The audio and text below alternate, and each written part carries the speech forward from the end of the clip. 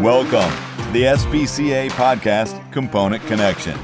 Looking at how businesses around the country are innovating to take advantage of opportunities in the construction supply chain. Now, here's your host, Sean Shields.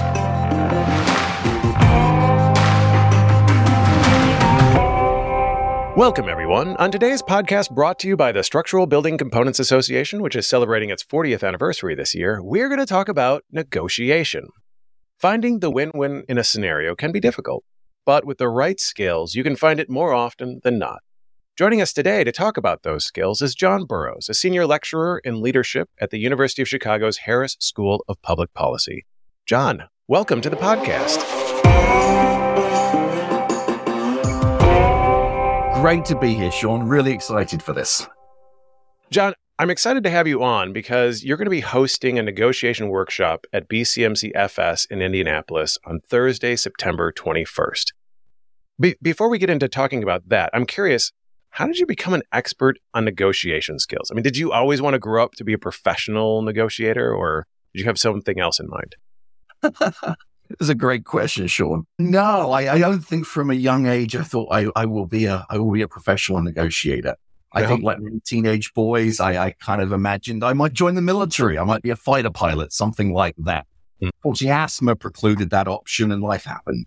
But I will say this, from a young age, I think I had a natural inclination towards being persuasive, an intellectual curiosity about human interaction. I certainly at many times was told by teachers at various points that I had the gift of the gab, so to speak. So I think I had a natural inclination towards this and ultimately ended up in sales professionally. I worked in enterprise sales in the software industry. I sold professional services at Arthur Andersen and Accenture, and then realized that I was practicing negotiations and became mindful of what I was doing. And mindful that part of what I was trying to accomplish was upskill others who worked for me and around me. And then coming sort of, later on, as you know, I ended up getting a PhD in behavioral science and kind of connecting the world of theory back to practice. That's an excellent sort of progression there. I wonder, at some point were people like, you're really good at persuading people to do things you want? I think I may have been accused of that, but I don't know that. I could make some money doing that.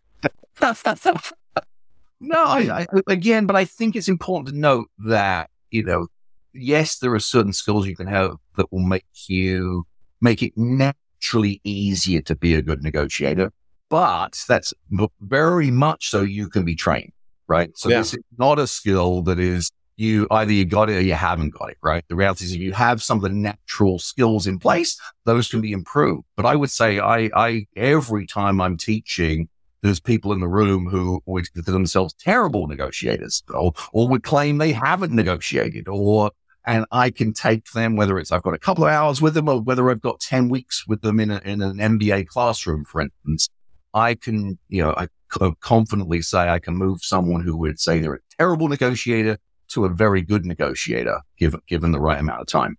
Well, John, I mean, what we're talking about here is not negotiation that's just for the boardroom or a car dealership. I mean, where else do you see these negotiation skills that you're talking about being important? I mean, what are the basic skills you think people need to have in order to be successful at negotiation, even if they think they aren't? Well, the great questions. Let me tackle the first one first, in terms of when are we negotiating? What is a negotiation? I think that's a really good question, one I'm always at pains to sort of speak to very early when I present to a new audience. I'm often teaching, senior executives, but I'm also teaching graduate students and actually next year, undergraduate students as well. Some of the younger grad students, maybe early 20s, and will come to the classroom and say, I've never negotiated. And my pushback on them is, you absolutely have negotiated. You just don't realize it. In fact, you're doing it every day, multiple times a day. And that what's true for a 22-year-old grad student is true for any of your listeners and really any of us in a broader sense. The reality is those of us with kids are trying to nudge and cajole our younger kids to eat their green beans, right? Those of us with teenagers might be trying to convince our kids they will come back at a reasonable hour after going out with their friends. With significant others, we're debating, what are we going to watch on TV tonight? Or are we going to order sushi or pizza on Grubhub? These are all negotiations. In fact, one of my frustrations is we sort of call these negotiations, but really what we should be calling these interactions is sort of group decision-making exercises, right? These are opportunities to collaborate with others to create a win for both parties.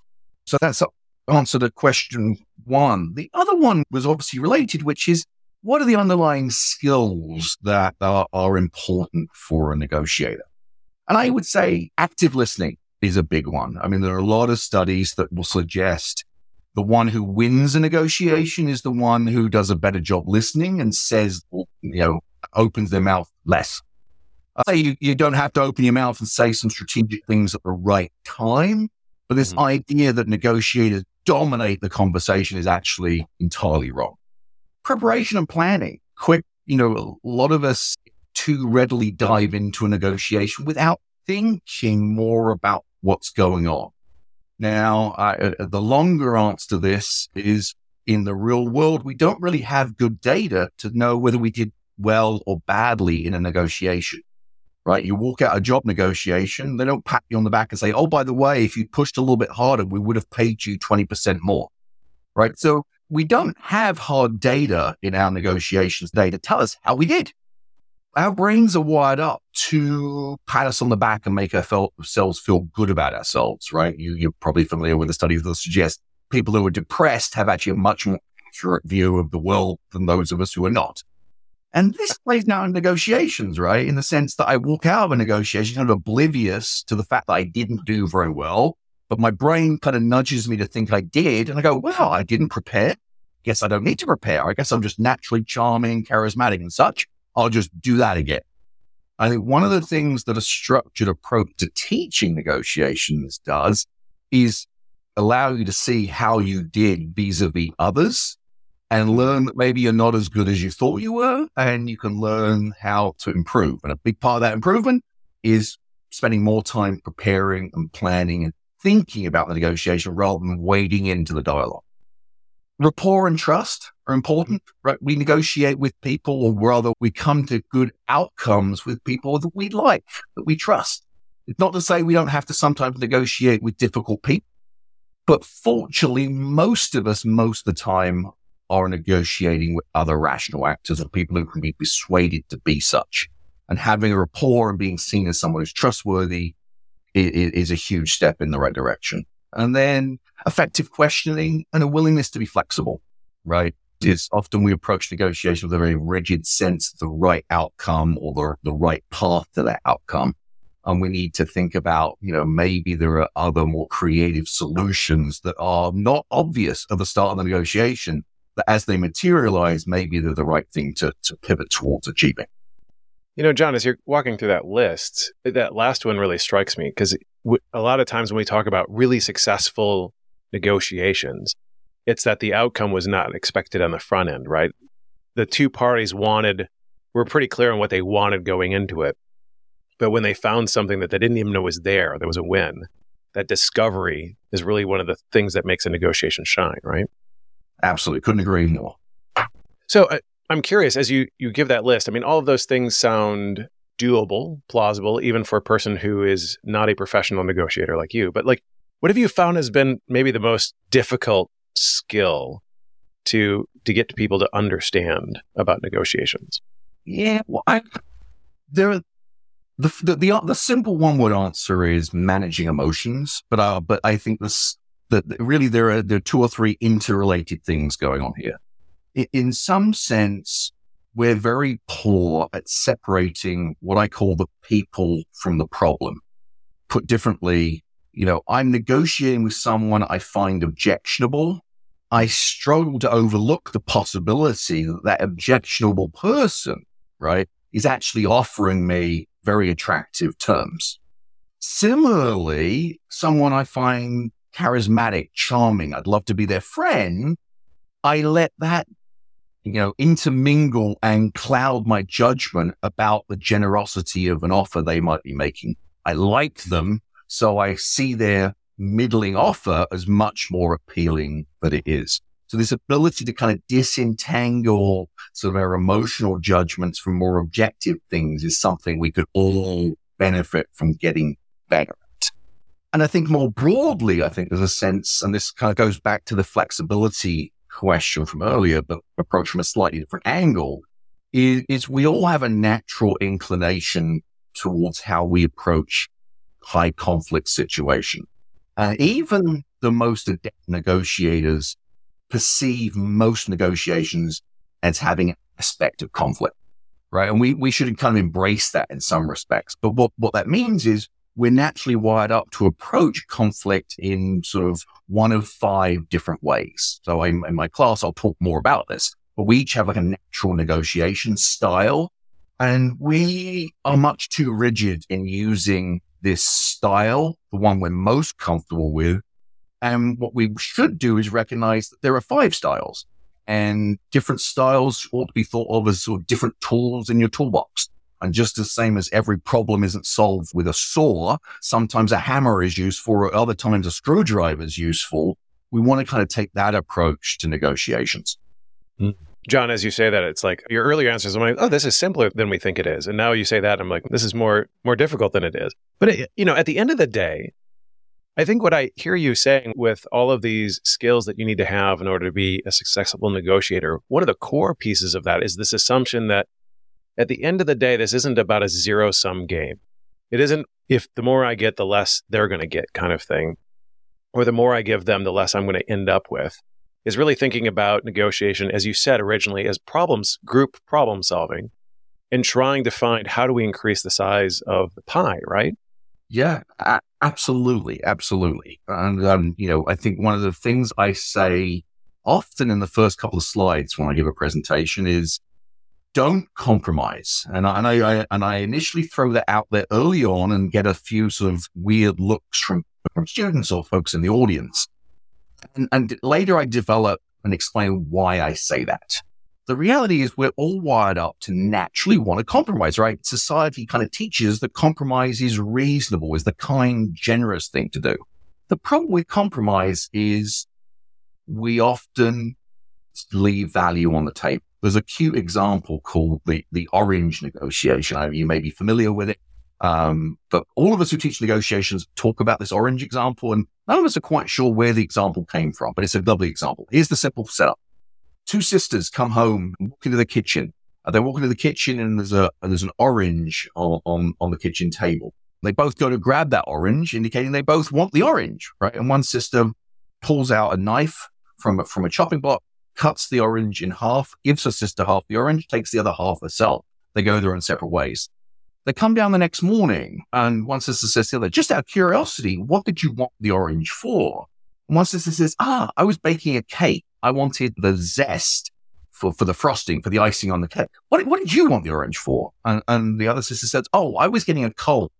I wanted the pulp, the juice for the vitamin C to hopefully stave off the cold. Obviously, what is the punchline here? Well, the punchline is they didn't hold out for what they were really interested in. Right? Instead, they did what seemed the right thing to do. They compromised. They cut the orange in half and walked away each with half an orange, half of what they really wanted. What they should have done is embrace their differences, have made clear what they each want. I would love all the juice. I would love all the skin for the zest. And then could have actually walked out with 100% of what they want. And this story is one we'll develop, in the class I'm going to teach next month. We'll talk through how to sort of do these ideas in practice, how to embrace differences and create value around the fact we want different things and we value different things. Yeah, I can't help but think about that anecdotal story and think that both sisters walked away with their brains patting them on the back. They got what they wanted, right? They thought they did pretty good. Everybody walked away happy. And what you're pointing out is like their brain was tricking them, right? Because they really didn't do very good. They only got half of what they could have gotten. But at the moment, didn't know any better, right? Again, because unless you're taking a class on negotiations where you're walking through simulated exercises, others in the room who are your peers are doing the same exercise, and then you can see how did, how did this individual do versus that individual, and go, oh, I left value on the table. I thought I did well, but in fact I didn't. And maybe I can learn a thing or two along the way. John, it also strikes me just thinking about the people who are listening to this podcast that probably one of the biggest lessons learned there too is gather as much information as you possibly can about the person across the table from you, because you'll have a better understanding of what their needs are and where there might be opportunity. Absolutely. Couldn't agree more, right? Couldn't agree more. Background research on the participants of the table is crucial, absolutely crucial.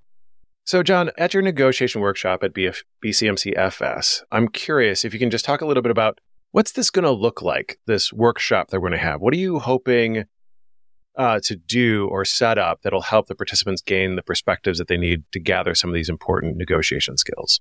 Yeah, so I'm going to take the approach that I prefer to always take when teaching this topic, which is you got to do it. Right. This is a contact sport. I mean, yes, I could lecture for 2-3 hours and I hopefully would be fairly engaging and you'd learn a thing or two. But I'm confident that people who come to the session and will actually participate in a live simulated negotiation with another person in that room is going to learn a lot more getting to sort of step onto the battlefield, so to speak. So I think the way we're going to do this is there's going to be a session that's on Zoom before we gather in person. And that's going to be, obviously optional. But for those folks, they'll get to do negotiation that is what we call a distributive negotiation. It is zero sum, right? So what we want to lay the groundwork is there are always zero sum aspects of negotiations. And in actuality, knowing how to think strategically in a distributed negotiation is an important pre-step to getting better at integrated negotiation, the more complex, non-zero sum opportunity to create value. So actually in a Zoom session, we'll run a distributed negotiation. And then when we come together in person, I'm going to debrief exercise and talk about various heuristics and biases that drive more or less successful outcomes in negotiations, using that exercise as sort of a drop, if you will. Heuristics and biases for your listeners who aren't familiar with that term is one that refers to kind of the various things our brains are wired up to do well and badly, right? Essentially, neurologically, we're very good at doing certain things, very bad at doing other things. It's important as a negotiator to be mindful of those. On the one hand, I want to understand how these can work in my favor so I can use them against the person across the table to win. But on the other hand, I might want to be mindful of what are my own shortcomings and sort of guard against having my counterparty use these to sort of exploit me, so to speak. Mm-hmm. So be very hands-on. And then, as I say, the negotiation will focus on when we're all together in Indianapolis will be one that is integrative. It's one where we're going to figure out how to bucket issues. In negotiations, there are at least 3 different types of issues. And one of the things we want to get adept at doing is recognizing in a given negotiation, which issue falls into which of these 3 buckets. And that's really one of the first things we want to do in multi-issue negotiations. And we'll spend a lot of time talking about how you do that. And we'll also talk about this trading mindset that I alluded to earlier, right? This idea of we don't want to meet in the middle. We don't want to compromise. What we want to think about is what's a big win for you and give you that big win. And then find out, is there something that's a big win for me and give me that big win? We're essentially trading, right? So I'll give you the things that are really valuable to me that are less valuable to me. So you really value this. And I'm like, I'd rather keep it, but I'll give it to you because it's a huge win for you and a small give for me. But in return, let's find another issue that has the reverse relationship, right? Something that's sort of cheap for you, right? And expensive for me, if you will, right? And often in the real world, these trades revolve around, time, money, and quality, right? So this idea of, fast, cheap, good, right? So in your world, you can trade on and have different points of view around which of those two are more important than the other one. I love it. John, thank you so much for coming on the podcast. Great to be here, Sean. Really enjoyed it and really excited to see you and your listeners in about a month's time. If you've enjoyed what you've heard, please give this podcast a favorable rating and share it with others. Also, consider subscribing to SPCA's Component Connection podcast on whatever platform you use most. That way you'll immediately know when we publish our next podcast. And if you want to participate in John's negotiation workshop at BCMCFS, make sure to register for the show and participate in his pre-con virtual workshop on Tuesday, September 5th at 2 p.m. Central. Register for that workshop at spcacomponents.com. This has been a Component Connection podcast brought to you by SPCA. If there's a topic you'd like us to cover in a future episode, send it to podcast@spcacomponents.com.